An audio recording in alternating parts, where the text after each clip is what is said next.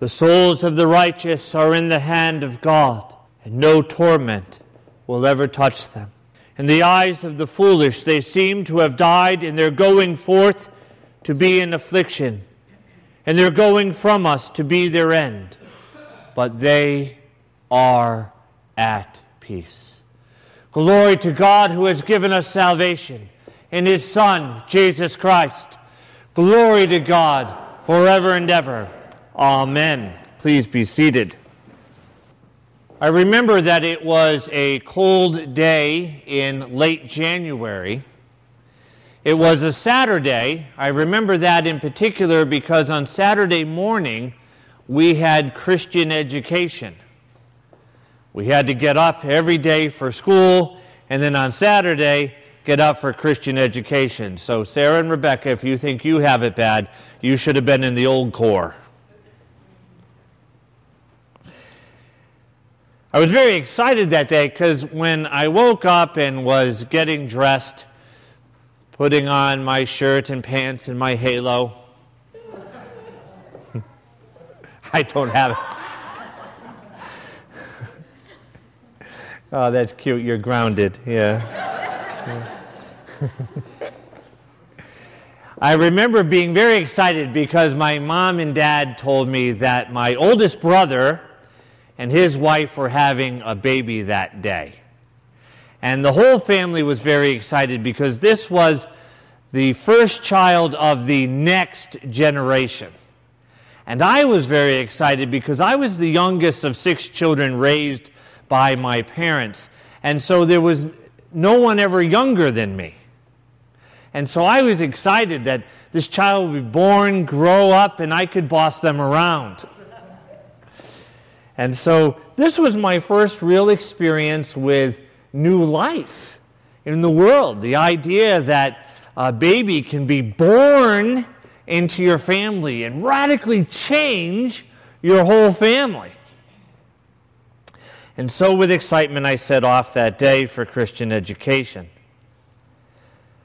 Somewhere in the midst of that morning, however, my sister knocked on the door of the schoolroom and spoke briefly with the teacher, and then the teacher asked me to go with my sister. I remember she took me out into the hall and she knelt down to talk to me and told me that the little baby had died. What was supposed to be my first experience with new life became my first experience with death. I was 10 years old, and I remember thinking, God, how can you do this? I mean, brothers and sisters, we love to tease one another, right? Especially when you're the youngest. You love to tease the other ones and tell them facts like mom and dad love the youngest the best, you know.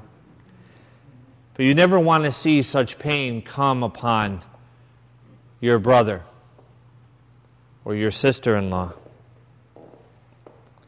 And I remember when getting home saying to my mother, why would God allow this?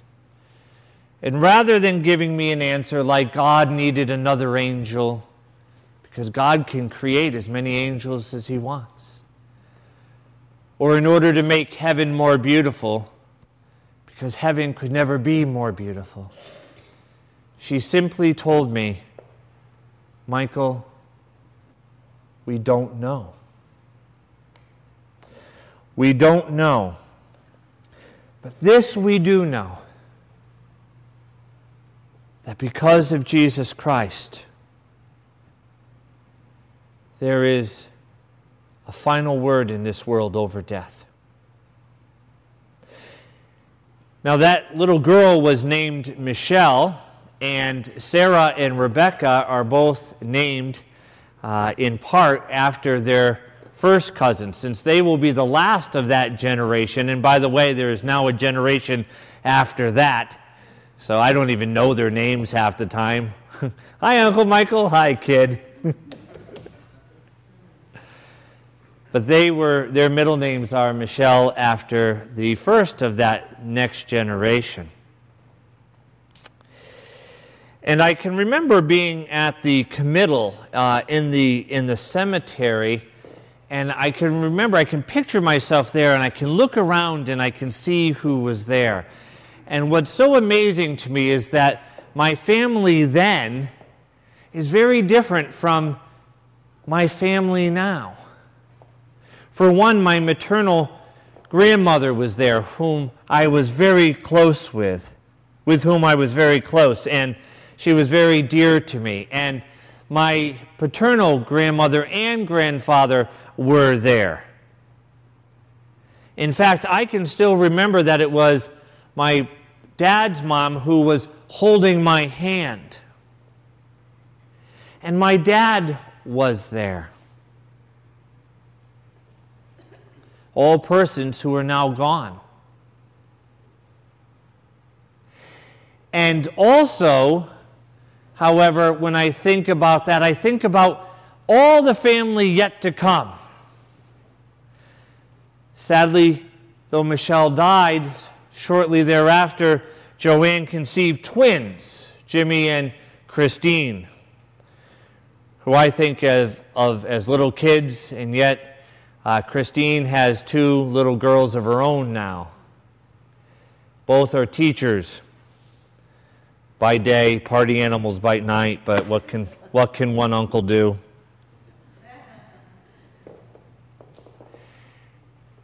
And there's so many others. I think there's like 14 nephews and nieces now. It's amazing how I think of my family then and my family now, and how these little ones have already had little ones, and how they are growing up so quickly. But in another sense, it's not like I have two families.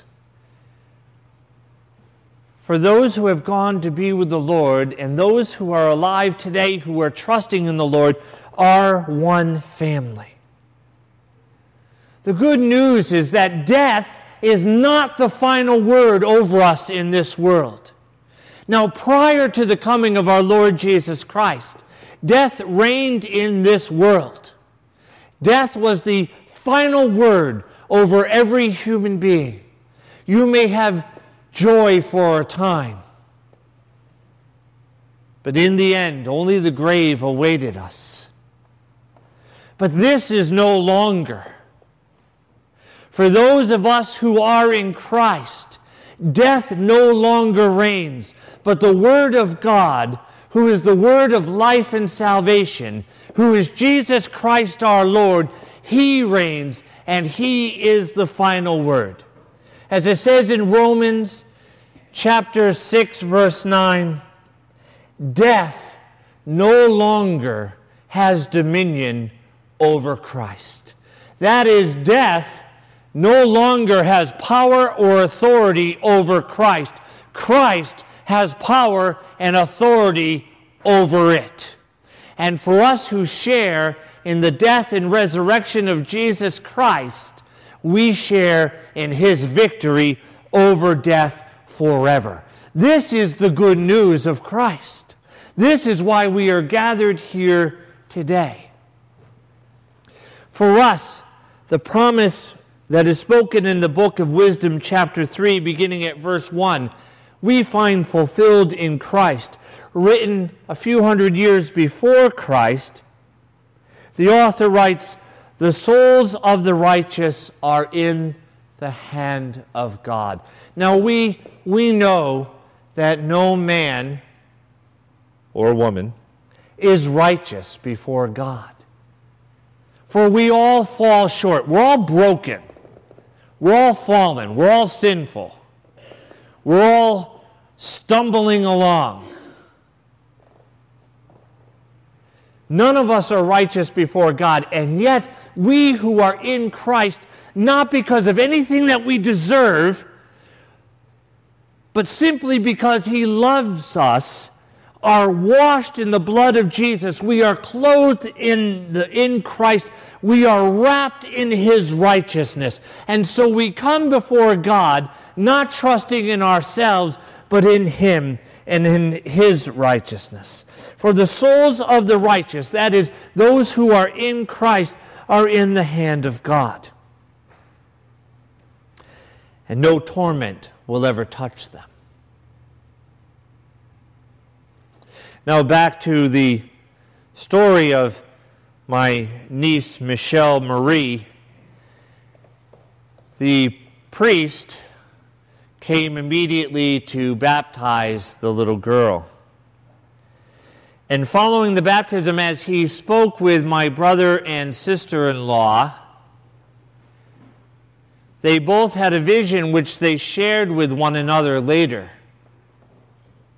They both thought that they were the only ones seeing it, but at some point my sister-in-law Joanne said to my brother Jimmy, "I need to share with you what I saw," as the priest spoke to us. And Jim said, "I have something to share with you." And as they shared, they found that they had both seen the same vision shortly after their little girl's baptism, and that is of a young woman somewhere in her mid-20s, clothed in white, looking healthy and whole and beautiful with the Lord. We don't look that whole or beautiful. Some of you are certainly more beautiful than I am. But in Christ, we have a beauty and an integrity that is greater than that of the angels. For like Michelle, we too have been washed in the blood of Jesus. It is not what we have done in this world or failed to do, but what He has done in this world and has accomplished by dying on the cross and rising from the dead. And so the souls of the righteous, that is, the souls who are in Christ, who live in Christ and die in Christ, these souls are in the hand of God, and no torment shall ever touch them. In the eyes of the foolish, it says, who are the foolish? We are. Hate to break it to you. In the eyes of the foolish, they seem to have died, and their departure was thought to be an affliction, and their going forth from us to be their end. But the Word of God says, they are at peace. That peace which can only be ours in Christ Jesus our Lord, who after the resurrection came to His disciples and said, "Peace I give you, peace I leave with you. Not peace as the world knows do I give you."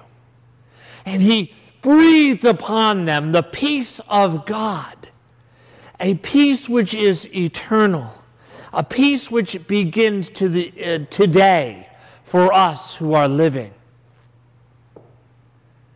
Though they seem to have died. You see, death is not the end. Death is not the end. Death is a continuation. Hear the words of our Lord Jesus Christ. "I am resurrection and I am life, saith the Lord. He that believeth in me, though he should die, yet shall he live, and he that liveth and believeth in me shall never die." You shall never die. To those who are left in this world, it will seem as if you have died, but you shall never die. For you will come to the Lord, not in your own righteousness, but wrapped in the righteousness of Christ. And no torment shall ever touch you again. Just as those who have gone before us in faith are in the fuller presence of Almighty God, so we too shall be in that fuller presence. Note that Jesus says, by the way, in a Requiem Mass, there's no Gloria, there's no Creed, the prayers of the people are shorter, so I get to ramble on a little bit longer today. Aren't you happy? Note that Jesus says, when he comes to the grave of Lazarus, he says, I am resurrection, I am life. Resurrection is not a thing. Resurrection is not an event. Life is not a thing. Life is not what you make it. Life is not a beach. Remember those? B-E-A-C-H, Emily. You remember those? Do you remember those shirts? No, resurrection is not an event or a thing. Life is not an event or a thing. Life is not what you make it. I'm sorry, I got you confused. You didn't get it, you did, so okay. So, life is a person. Resurrection is a person. And that person has a name. And his name is Jesus. And he is God's final word in this world over sin, suffering, and death. I am resurrection. I am life, saith the Lord.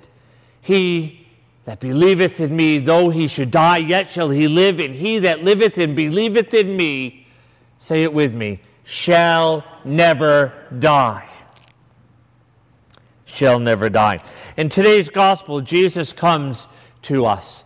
And in the midst of this world, in the midst of suffering and death, he speaks these words into the pains of our heart. He says, let not your hearts be troubled. Believe in God. Believe also in me. Now that Greek word there for troubled means to be crushed, to be overcome. To be overcome.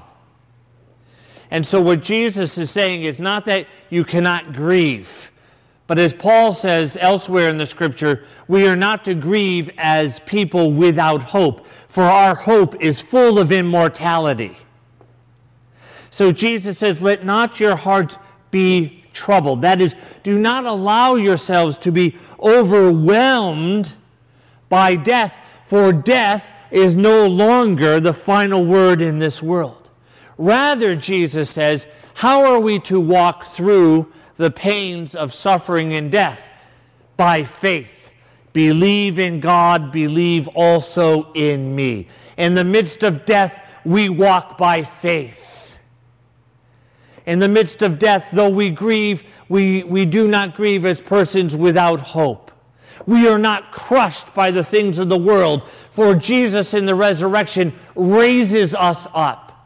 The world always is attempting to pull us down, and Jesus is always attempting to pull us up. As Christians, we're supposed to be like weebles. Do you remember weebles? They wobble, but they don't fall down. That's right.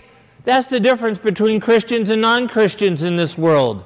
It's not that we won't have times of suffering or trial or tribulation or heartache or hurt or disappointment. We will.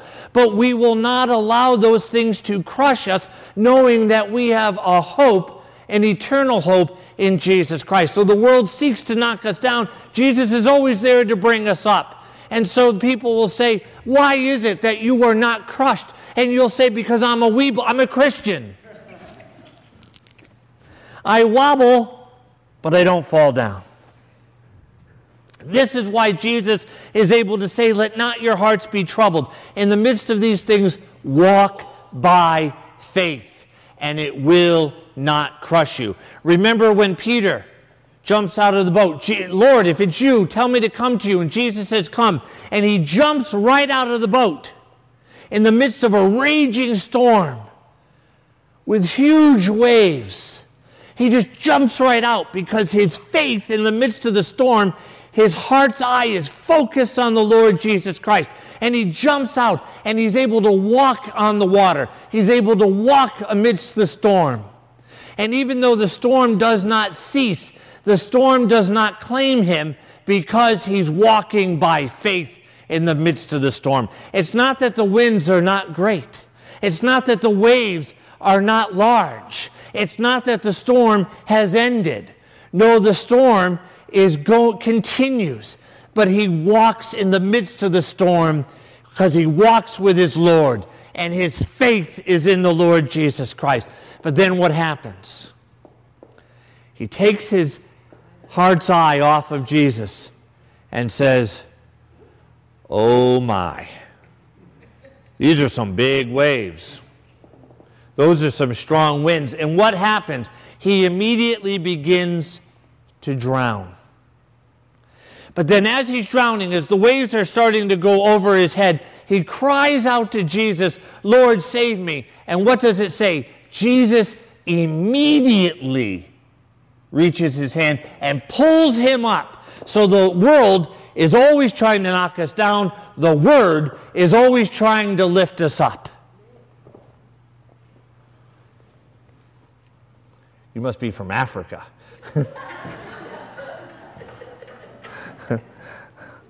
I love that amen. Gets me all going. Don't worry, it won't add to the time. Jesus says, "In my Father's house are many rooms." If you were to call me, let's say you live far away, and you were to call me, and you were to say, "Father Michael, I'm coming into Marlboro, and my family and I are going to be staying for a couple of days. Do you know of a good hotel or a place where we can stay?" And I were to say to you, "Oh, I have a room for you in my house." Would that give you some comfort? Knowing that there's a place, well, as long as there was a private bathroom, right? That would give you comfort, right? But that would give you comfort, right? You know that there's a place for you, right? This is what Jesus is saying, is there is a place for you. Death is not it. There's a place for you. There's a place for your loved ones who have gone before you. There's a place where my niece Michelle is, that he has prepared. And he says, "And I go ahead of you to prepare this place for you." So if you were coming, before you even got there, I would already be serving you. How? By preparing the room for you.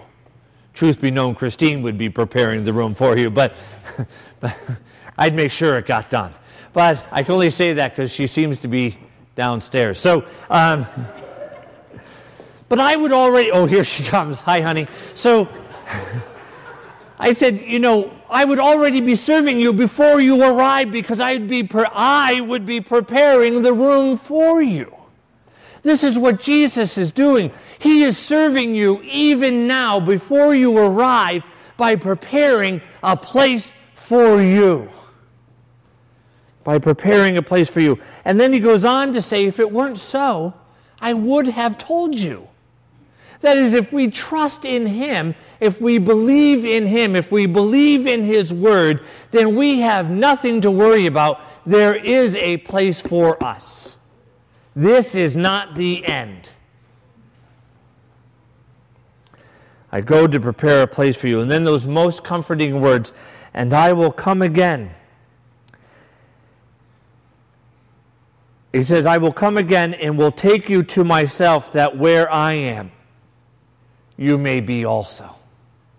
That where I am, you may be also. This is the promise of our Lord. This is the promise of His Word. And do you know who else is there? Where He is. All of our loved ones, all whom we hold dear in our hearts, who have gone before us in faith. Now you may ask, well, wait a minute, what about those whom I love who went without faith?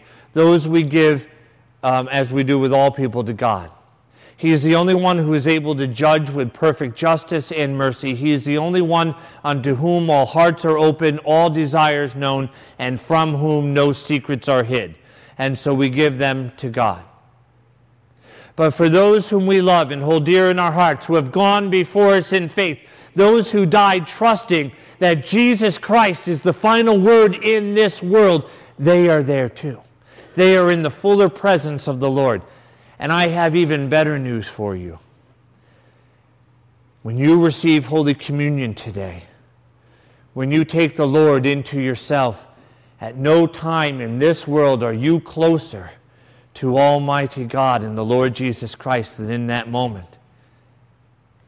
As you open yourself to become a living tabernacle of the Lord Jesus, as He reigns in your heart, then at no time are you more fully reunited with those who've gone before you in faith, whom you love and hold dear in your heart, but for a time see no longer than in that moment.